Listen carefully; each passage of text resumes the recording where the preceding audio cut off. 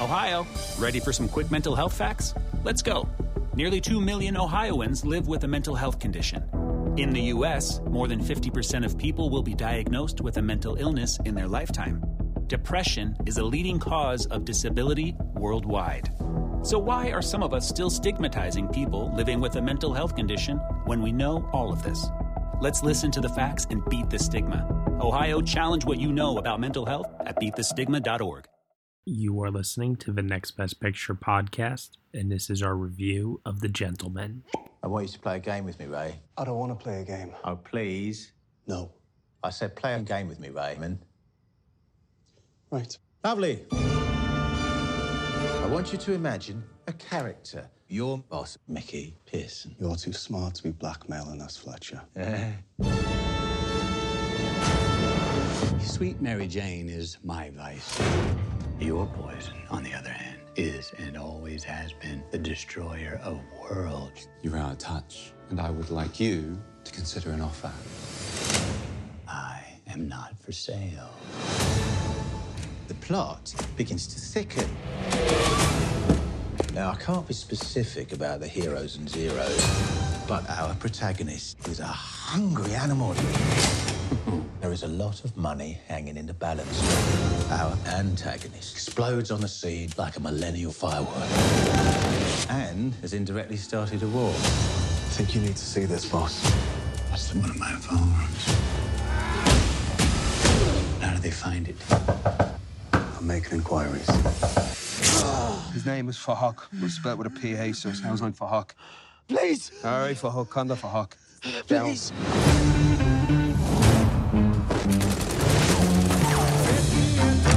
If you smell smoke, it's because there's a fire. So you're gonna have to stamp that out quickly. These people are going to clean house, and you are part of that house.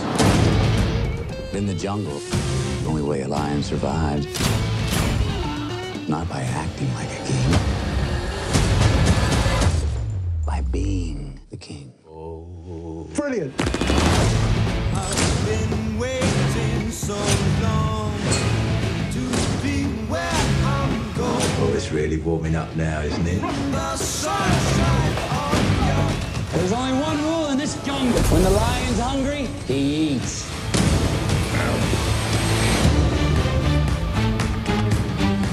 One of our associates had an accident. So you killed someone? No, it was the gravity that killed him. Do we need those phones? Alright, everybody, you were just listening to the trailer for The Gentlemen, and the story is as follows. Mickey Pearson is an American businessman who became rich by building a marijuana empire in London. When word gets out that he's looking to cash out of the business, it soon triggers an array of plots and schemes from those who want his fortune. The film is starring Matthew McConaughey, Charlie Hunnam, Henry Golding, Michelle Dockery, Jeremy Strong, Colin Farrell, and Hugh Grant. It is written and directed by Guy Ritchie, co-written by Ivan Atkinson and Marn Davies. Joining me for this podcast review, I have Bianca Gardner. Yeah, hiya, you're right. I feel like I should have done like a Guy Ritchie impression. Well, how about this? I'll make up for it. You ready for this? Okay. Come over here, Bianca. Come play a podcast with me. Oh, God. I'm offended. Come do a podcast with me, Bianca. Come on now. I'm offended by that. No, that wasn't too bad. That wasn't too bad. Yeah, you could be in the next Guy Ritchie film. Yeah, Hugh Grant's performance in this movie, I feel like added another 2 years to my life. It was so... I don't know. I don't know what he was trying to do, but I kind of got on board with it after a while. I liked it. Yeah. It starts off odd, and then you're just like, okay, this is the tone of the movie. Okay, that's fine. He's hitting on Charlie Hunnam for the whole movie. Like, what more could you want? I did like that. I like their sort of little interaction scenes that they have, and I kind of wish there were more. Yeah, so let's backtrack a little bit here. This is a return for Guy Ritchie back to the British crime gangster drama. It's something that we've seen him do time and time again with Lock, Stock, and Two Smoking Barrels, Snatch, Revolver, and then he also did The Man from U.N.C.L.E. And lately he's been doing these bigger budgeted films, Sherlock Holmes, King Arthur, Legend of the Sword, and most recently Aladdin. So it's nice to kind of see him get back to the genre that kind of made his name in the first place. And this this is a movie that, for me, was probably the most fun I've had watching a Guy Ritchie movie since The Man from U.N.C.L.E., I would say, and very much reminded me of what he would do with things like Snatch, just in terms of like the kinetic filmmaking style, the wide cast of characters, the colorful dialogue that just had total disregard for any and all political correctiveness. It is good to see sort of Guy Ritchie go back to his roots. This is what he's good at, you know? Yeah, I must admit, I'm not a fan of his Sherlock Holmes films. I feel like I'm the only one. Nah, I've always found that there was something a little off with those. I like the design of them, you know, like the aesthetics, but something about those never really clicked for me all the way either. No, that's true. But Aladdin, I was just like, when I heard his name was attached to it, I was like, what is Guy Ritchie doing attached to a Disney film? And I thought, oh no, is he going to do a Tim Burton? And that's all he's going to be doing now is weird Disney remakes. But no, and then he sort of comes with this, and it was kind of unexpected when the trailer sort of dropped. I was wondering maybe it was potentially like a rip-off of Kingsman. Or something like that. I don't know. It kind of gave me that vibe looking at the poster. I was like, what is this? Yeah, there's definitely, I think, a deliberate lean into the marketing for the Kingsman here, for sure, I would say. But, you know, once the film sort of started and it gets going, because I think it's a little bit slow to begin with. There's a lot of exposition and there's so many characters. I was having such a hard time following it in the first 10 minutes. I didn't know who was who, what the plot was. I didn't even understand like what Hugh Grant was doing at Charlie Hunnam's house. Like I was lost, completely lost.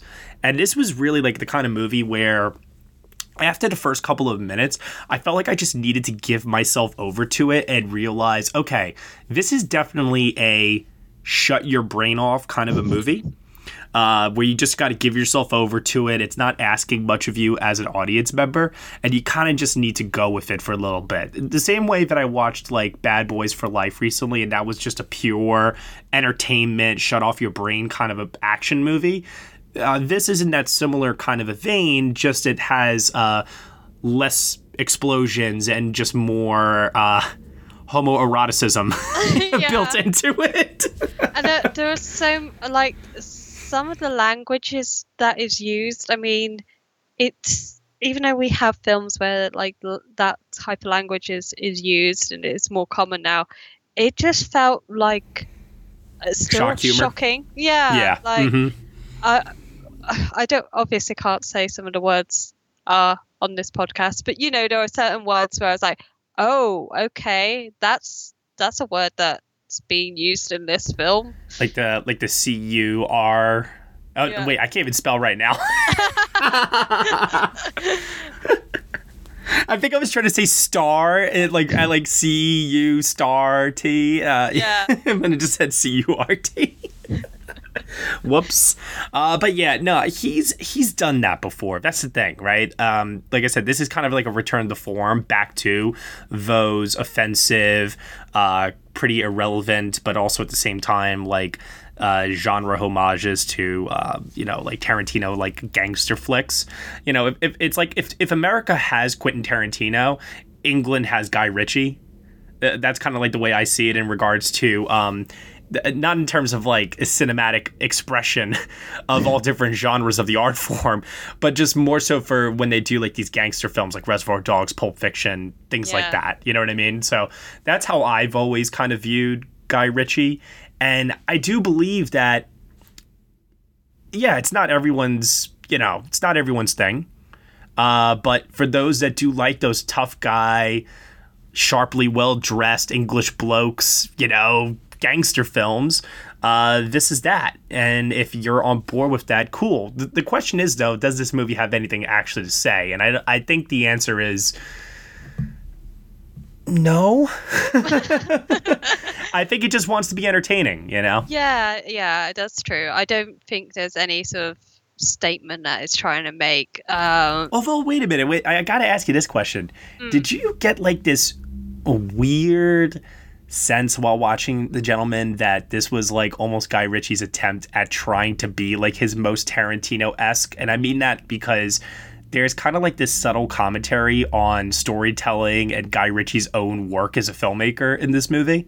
Yeah, it was kind of I felt like it was a bit of a distraction, maybe like a bit of a too meta in places. Like there's the bit where they start, like Hugh Grant's character starts getting the script out and they start reciting. It's really hard. Like there's a bit where they were like reciting from the script and reading someone else's dialogue, and I was just like, okay, this is just getting silly now. This is all a bit ridiculous. And then he's going off to try and pitch a film at the end, and I was like, does this need to be in here in the film? I didn't really. Well, it's funny because this is a Miramax movie. That's true. Fletcher, the Hugh Grant character, does pitch the movie within the movie to Miramax at one point. And I wondered, another movie I compared this to, did you see Seven Psychopaths from Martin McDonagh? Yeah. That reminded me of this too a little bit. Yeah, I can see that. And it made me wonder, did Guy Ritchie have like a bit of writer's block and he, kind of did the same thing that Martin McDonagh did with Seven Psychopaths, where it's like, I'll make a movie about a guy trying to make a movie. Yeah, maybe. I don't know whether it really works in this film. And I think there's the ending of the film just feels a little bit off to me. I don't know, or just seems to be a bit neatly done in a way. And yeah, I think it's mostly because obviously there's a point in the film where it just left me really sort of cold, and instantly I was no longer with the film at all. I was like fully sort of like enjoying it to a certain point, and then I reached that point and I was like, no, I can't. This film is really too much for me now. So yeah. I don't know. Guy Ritchie came to a line and he decided, yeah, I'm going to cross that line and not address this at all. Hey guys, it is Ryan. I'm not sure if you know this about me, but I'm a bit of a fun fanatic when I can. I like to work, but I like fun too. It's a thing. And now the truth is out there. I can tell you about my favorite place to have fun. Chumba Casino. They have hundreds of social casino style games to choose from with new games released each week. You can play for free anytime, anywhere. And each day brings a new chance to collect daily bonuses. So join me in the fun. Sign up now at ChumbaCasino.com. No purchase necessary. VGW. Void where prohibited by law. See terms and conditions. 18+. This is Krista Makes, guitarist and vocalist for Less Than Jake, and host of Krista Makes a Podcast, a songwriting podcast where every week I'm joined by an amazing guest to break down the writing, recording, and release of one iconic song from their career. In our giant evergreen back catalog of episodes, we've had rock legends such as Dee Snider and Huey Lewis, punk rock favorites like Mark Hoppus, Fat Mike, and Brett Gurewitz, and up-and-coming artists of today such as Liz Stokes of the Beths and Genesis Owusu. We've had guests from all genres and styles of music, and I guarantee that if you peruse our back catalog, you'll see several episodes that'll make you say, man, I gotta hear that. Whether you're a fan of music or a creator of music yourself, you'll take away a whole new appreciation for the songs you know and love. Krista Makes a Podcast is available for free on all the places you could possibly listen to podcasts, and new episodes come out every Monday. Did you get enjoyment out of the performances from anyone though? Because I have to say, it looked like the actors were definitely having fun with the dialogue, especially like McConaughey at times, who. I don't know, maybe because just after watching him in Serenity, anything now seems like it's a great McConaughey role. Yeah, I think that's like the bar, isn't it? If it's, I don't know, because it's really hard to say. Like, I think everybody was doing a good job and they seemed to be having a lot of fun with the movie. I found Matthew McConaughey a bit too... like he was acting too much, if that makes sense. Like, I don't think he really... maybe that's because of his character. Like, his character was too tightly wound up. Well, I think it's more because of the world that Richie Maybe. inhabits all these characters in. Because even like Michelle Dockery's character, who's like the only prominent female character in the movie, she also has like a similar attitude in the way that she like kind of carries herself in this like tough, persona that all the other characters carry themselves with. And it just feels like this is a world that does not feel like it's reality. It just feels like it's something that is from Guy Ritchie's own mind, and in his own mind this is how characters talk to each other, how they walk, how they behave, and how they talk, because let me tell you, people do not talk like this in real life. What do you mean? We talk like this all the time. And now you have to call me a CURT. Maybe not. Yeah, I just remember like watching the film at the start, and he goes into the pub and he orders a pickled egg, and I've never seen anyone eat a pickled egg here, and I wonder like, do Americans think that we eat pickled eggs? Is this a thing? I don't know. Like, why is Guy Ritchie making him eat a pickled egg? And that really was like the one thing that was on my mind throughout the entire film was like, why a pickled egg? It's like you don't go into a pub and get a pickled egg. You get like a packet of crisps or something, or some peanuts. I don't know. So there's a lot of things in this that, like, in terms of the dialogue, there are small little nuggets in there that flew over my head because I'm sure they're just so ingrained into British culture. So there's a lot of stuff that was kind of like lost on me at times. But the thing that I understand is I understand tough guy speak. You know, I grew up with classic gangster films, and I mean, I like worship at the altar of things like Goodfellas, Casino, and things of that nature, you know? And I've seen Guy Ritchie's other gangster films in the past, and, you know, I mean, like Layer Cake, I don't know, you name it. The crime genre is something that I'm just very, very familiar with. And what I like about this movie is I like that it's, yes, they're criminals. Yes, they're bad guys. Yes, they do horrible things when they are pushed to the limit. But ultimately, what they would like to do, and I guess this kind of like ties in a little bit into Kingsman, is they want to present themselves as gentlemen. They want to present themselves as well-dressed, well-spoken, well-groomed, beautiful gentlemen, you know? And they want to handle things in a manner that is civil, straight to the point, and very, you know, and done with delicate taste. But, you know, if you lay your hands on them or if you step out of line, that's when things get nasty. And there was something, like I said, playful about that and fun to watch these actors kind of riff off of that, you know? Oh, yeah. I think, I definitely think that everybody's having a lot of fun in the movie. The only thing I really have a bit of a problem is in terms of like overplaying it, like Jeremy Strong. Yeah, which if anyone sees him on Succession, I mean, it's very different. I mean, he's going full character actor mode here, basically. Yeah, it's really weird. It almost felt like a totally different person.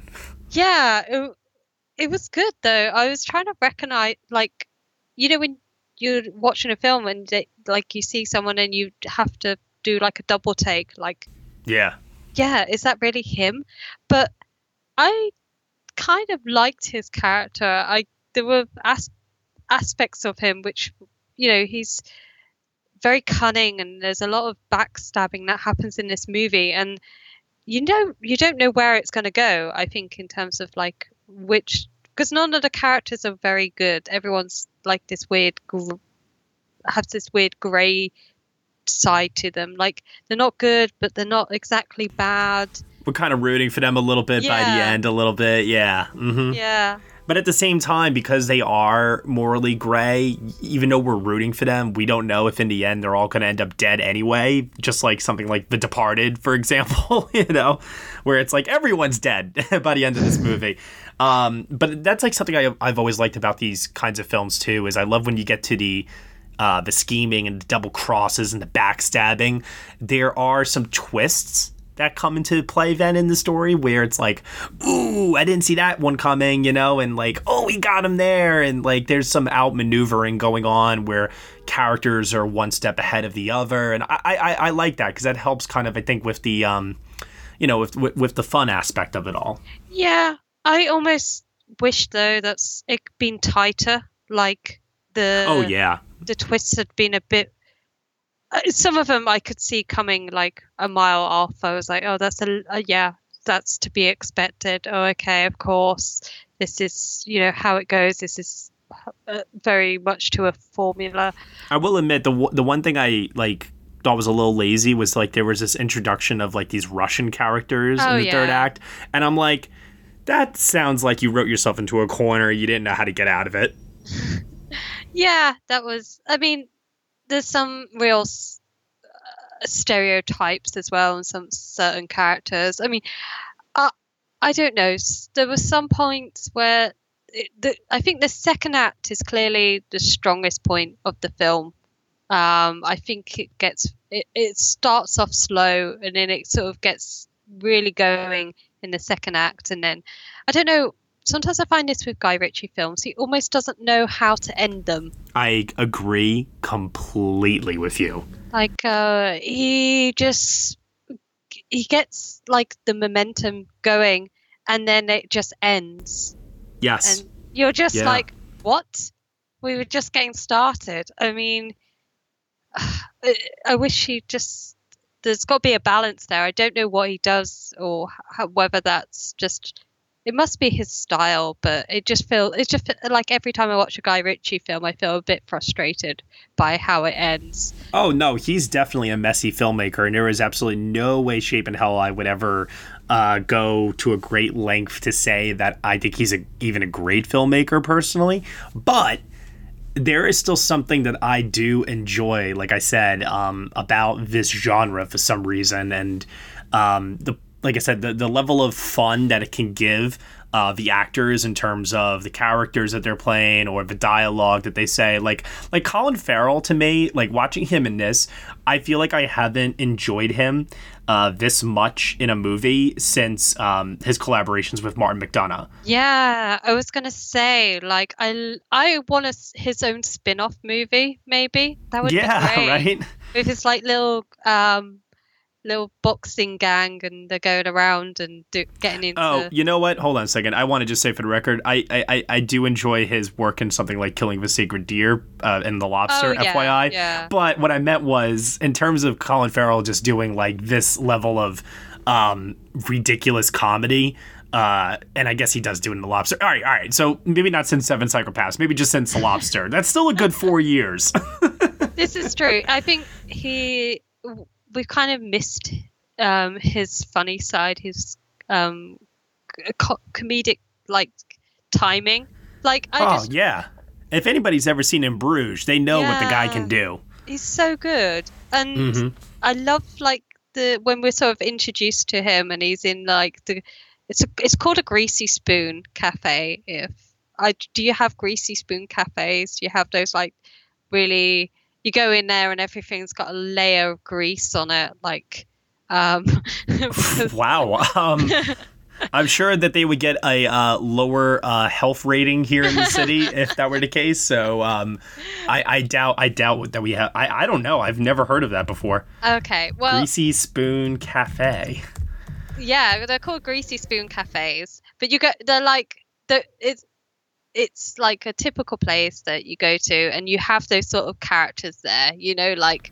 Oh, apparently we do have them in New York. Wow. I just Google imaged it, and I know exactly what kind of place this is now.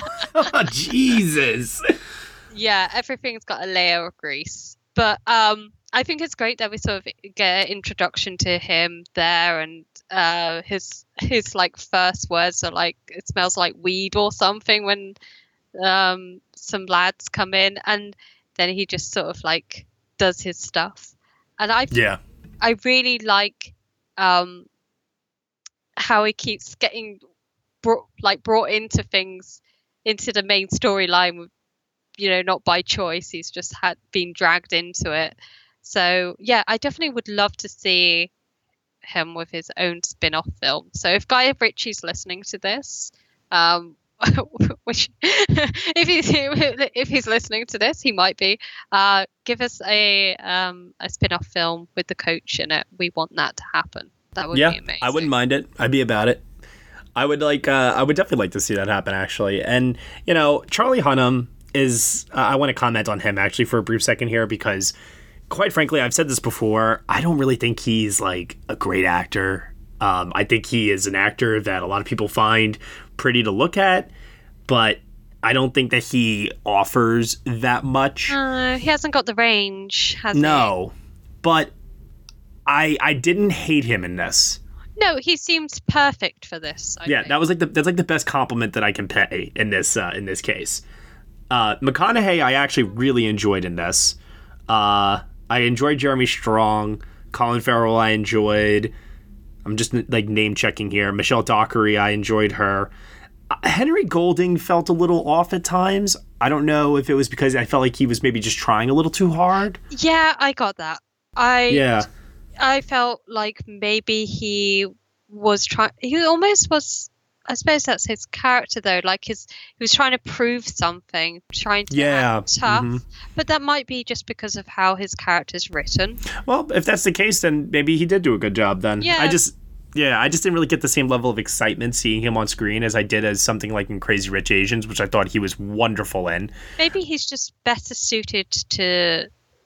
Not so. I mean, this is quite a. He's kind of playing the villain of the film, isn't he? So I don't know. It just feels like maybe he's trying to be too over the top with it. I don't know. Like trying to be a bit showy. Regardless of which, it didn't really fit at times. No, I didn't think so. I'm glad I'm not the only one. Yeah, but Hugh Grant, though, my God.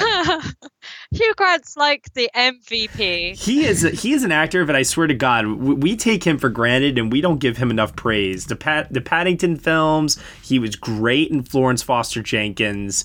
I mean, he's having a ball in this movie with the lines of dialogue that he has. He's essentially the film's narrator and storyteller, and he is the one that kind of guides us through all of the exposition. And it's the way that he speaks, it's the charismatic way in which he says it, and it's also with the, just like I said before, just this playfulness that he brings to it too, where you can just tell that as an actor, he is improvising how he says these lines, and I'm sure that he gave Guy Ritchie so many choices to choose from. And I think that was the thing that came across the most to me as a viewer, was you can tell from watching this that he was probably having so much fun doing this. Yeah, this is like, I think this is a role he's been waiting for a very long time. Yeah. Like, we always think of Hugh Grant as like that bumbling, like romantic comedy lead. And I'm glad to see him actually do something where he's acting. Do you know what I mean? Like he's actually acting in this film. You almost forget it's Hugh Grant. Like, oh, I totally forgot it was Hugh Grant like a bunch of times, because the voice change, he definitely has a different look to him than what we're used to, I think, seeing. And also, you're right. I don't think he's never played a role, I don't think, like this off the top of my head. I could be wrong, but I got to think back to his entire filmography, which is pretty vast at this point. But the other thing too that I found interesting was that in the beginning, you think that he's a villain, and then you just find out no, he's just this really exactly, like this really clever opportunist who thinks that he's the smartest guy in the room, and he is flaunting it in front of Charlie Hunnam with all this swagger, I know. I just love when he's like asking for steak and getting really excited over the little barbecue thing. Yeah, the Barbie. oh, that's so good. I really like him in this film, and I think the film kind of gets dull when he's not in it. Agreed. Yes. It like gets too serious for me. I like him being there. Like, oh, him and Colin Farrell's character need to have their own spin-off film. Oh, yeah. They would that'd make be a great. perfect pair. That would be brilliant. That would be so much fun. I feel like there's so much potential with those two characters.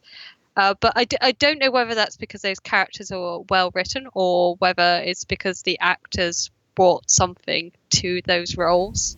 I think it's because the actors brought something to the roles, because I do think that the screenplay is in love with itself at times. Like it like definitely wants to be, oh, look at me, aren't I so clever?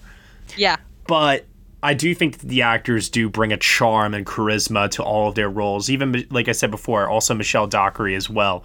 Like everybody, I think, is bringing something to elevate this screenplay and make this an enjoyable movie. Because I gotta admit, for as many times as I like looked down and I refused to look at the screen because I was just like, oh my god, this is like embarrassingly bad. For every moment that I did that, there were like 5 moments where I was howling with laughter because I couldn't believe just the irreverence that Guy Ritchie had. You know, the guy just did not give a shit, and he was just throwing everything out there, you know? Yeah, I wonder whether this is like his reaction to working with something like Disney and working on the Aladdin remake. Maybe this is like he's just been gotta roll up the sleeves and go loose, baby. Yeah, exactly. So the gloves are off. I know. I wonder if like he will be, whether Disney will want him to come back and make another Disney film after what. Oh, Aladdin made a ton of money. I'm sure they want him to come back. Yeah. The question is, does he want to go back? I think that he, after these big projects that he's done lately, I think for him to step back into a smaller scale film, like I said that before, that is more up his wheelhouse, was needed both for us as an audience. Because quite honestly, I think his big budgeted films are very, very hit or miss and mostly miss. And then also, too, for him, I'm sure for him, it was nice for him to be able to go back to a smaller movie, enjoy working with the actors a little bit more, and not have to worry about so many logistics that go into a big budget project like that. And now, I don't know about you, but like for me personally, I would kind of be on board with seeing some of these characters return if there was ever an option personally. But you know, then again, it's like I sound like I'm overpraising this movie a little bit. I do think that it is structurally a mess at times, and it's very incoherent and convoluted, and that ultimately is my biggest knock against it. I did pay attention to, because you did warn me that there was a moment that made you very uncomfortable, and I looked out for it the entire movie, and then when it came up, I was like, okay. And I was like, you know, and I thought to myself, in this world, yeah, that seems like something that these characters would do, but I don't know if it was necessarily needed, because it did just seem to be coming out of nowhere for no reason. Yeah. And I'm glad that they didn't go too far with it. It was more like the threat of it that was, presented to us, because it gets stopped. Yeah. But I still was like, okay, did you really need that element itself to just be there, period, end of story? And I think that is an old-fashioned idea of trying to present danger within, cinema that nowadays I think you need to just be a little bit more mindful of. It didn't ruin my experience, but I definitely saw it more as Ritchie not being so up to the times, if you will. Yeah, I kept thinking that was almost like a Clint Eastwood type of move. Do you know what I mean? There's a lot of films that Clint Eastwood have done where that sort of scenario happens, sure. And from like the 70s and the 80s, and it just felt very outdated to me. I maybe just because of all the stuff that's sort of going on in our culture at the moment and society, I really did not sit well for me. And the fact that what happens is never addressed in the film. There's never a moment between Michelle's character and Matthew McConaughey's characters. Names have forgotten. I've forgotten their names now. Between their two characters, they never have a moment where they talk about it. I don't. Well, Matthew McConaughey does verbally express in his, in a fit of rage, that transgression, if you will, to another character at one point. So I think that was Richie's way of addressing it, quote unquote. Yeah. But I think because, and it's good, and I'm not trying to defend the moment or nothing. I'm just trying to give, I guess an answer, if anything. But I think because remember, like I said before, it was more of the threat of something happening. It doesn't actually happen because it gets stopped. Yeah. I think that because of that, like I said, he as a filmmaker doesn't feel that he has to have that scene between those two because to him, nothing actually happened. Yeah. So I think that it's not a good answer, but I think it's the only answer that we've got. Yeah. Yeah. I mean, it didn't need to be there. Exactly. Plain and simple. Yeah. It was completely unnecessary, and it did ruin my sort of experience of the movie, and I have to admit that and say that. I mean, there are aspects of this film which I enjoy. We sort of spoken about like Hugh Grant. I thought he was the best thing in it. But yeah, the film takes ages to get going. There's weird credits. The opening credits didn't work well for me, but they just seemed a bit odd. I don't know what Guy Ritchie was trying to do with those. And yeah, some of the, I don't know whether some of the violence doesn't feel necessary, but some moments are just so crazy that you can't help but be like gasping and sort of like reeling. There's just so many weird moments where it just goes there and people get like vomited with blood and that was great. That was fantastic. That is just such a man response. That was great. It was gross. I hated it, but maybe that's because I got a really queasy stomach. It was so over the top, and I think that's where for me, I'm so desensitized to violence in cinema. I'm really admitting it. That to me, it's really, really hard for me to ever get to a point where I'm like, oh, that was too much, because I feel like when you are doing too much, as long as the rest of the movie has that hyper realistic or hyper unrealistic vibe to it, then it's totally okay.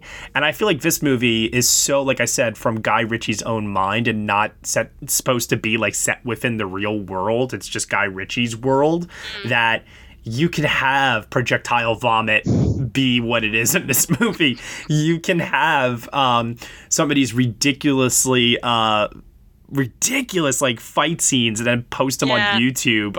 It was just so ridiculous that at a certain point, like I said, I kind of just had to go with it. I had to shut my brain off, stop asking questions, and just be like, all right, let's just go with this for a bit, and just see what happens.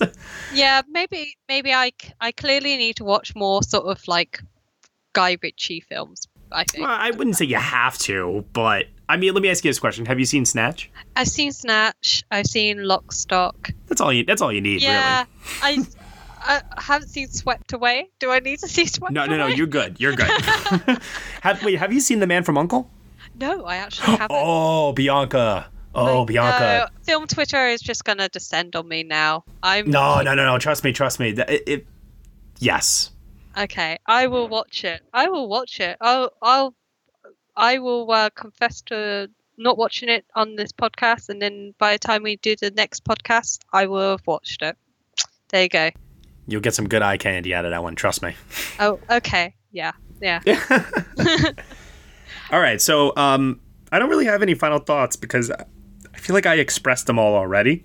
Yeah, I feel like my only final thought is this film is crazy, and you almost have to go and watch it to understand how crazy it is. I would say it's a good watch with a buddy at home. I don't know if you have to run to the theater to see it. No, I suppose it might be good to go watch with lots of people in the cinema. I think it's definitely a film that you need to see with lots of people. I think It is pretty outrageous. yeah, I think you'll have a fun time sort of quoting back certain lines with your friends. That's fair. But is it a masterpiece? No. No, God, no. As I've said the last couple of weeks here on the podcast, and I'll reiterate again, it's January. Yeah. It's the best film out there at the moment, I must admit. I mean, it's got to be better than Dolittle. Yeah, well, it is definitely better than Dolittle. I'll give it that. I would say that it's a 6 out of 10 from me. Yeah. I was debating between a 5 or a 6 for a little while, but I can't deny that I laughed. I can't deny that the over-the-top ridiculousness of this movie won itself over me after a while, because I definitely had this feeling while watching it that this is just so... It knows what it is. It knows what it is. And it leans into that. And I can't fault the movie for doing what it set out to do for its intended audience the way that it does. But I will give it a lot of knocks, though, because, like I said, I did find it hard to follow. I did find it overly convoluted. And honestly, with not much really to say, like, there's no takeaway other than the pure entertainment of it all. So 6 out of 10. Yeah, I'm the same. I said 6 out of 10 in my review for the site. So I don't really think there's anything else I can add to that. But it'd be interesting to see if it stands up after a second viewing. I don't know whether I would want to go back for a second viewing. I might watch it with my roommates one night if it's like streaming or something. Yeah, if there's nothing else on. Yeah. Or it's either this film or Dolittle. So, those are you. Those are your two choices. Well, I'll tell you which movie I'll go with. I'll go with the Hungry Lion, the one who eats, and that's this movie. That line is so ridiculous, Matthew McConaughey. He eats! Jesus, Matthew. He's having a good time. Bless him. He's living his best life. Smoking weed, doing movies about weed. All right. All right, Bianca, where can they find you on the internet? You can find me at The Film Bee, and also head over to In Their Own League. We're doing the Best Actress of the Decade countdown. So we're at number 16 at the moment, and it's Margot Robbie. So, yeah. Very exciting. It is. And you can find me at Next Best Picture. Thank you so much, everyone, for listening to the Next Best Picture podcast review of The Gentleman. You can subscribe to us on iTunes, SoundCloud, Google Play, Stitcher, TuneIn, Player FM, Acast, CastBox, and also on Spotify. Be sure to leave us a review on Apple Podcasts and let us know what you think of the show. We really appreciate your feedback and your support, which you can lend on over at Patreon. For $1 minimum a month, you will get some exclusive podcast content from us. Thank you so much for listening, as always, and we shall see you all next time.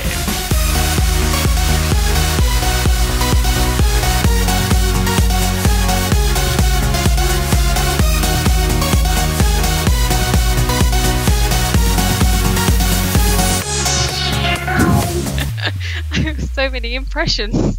Yeah. I did an impression of a Cockney. Did Matthew McConaughey. I mean, it's good. And Colin Farrell. Oh yeah. I'm good at this. I really, really badly want to just start off the podcast by being like, will you do a podcast with me, Bianca? Come, Nev. Do a podcast with me, will ya? Oh, that's so bad. I know. Yeah, I'm sorry. This is why I'm from the States. Yeah, Hugh Grant's got no competition.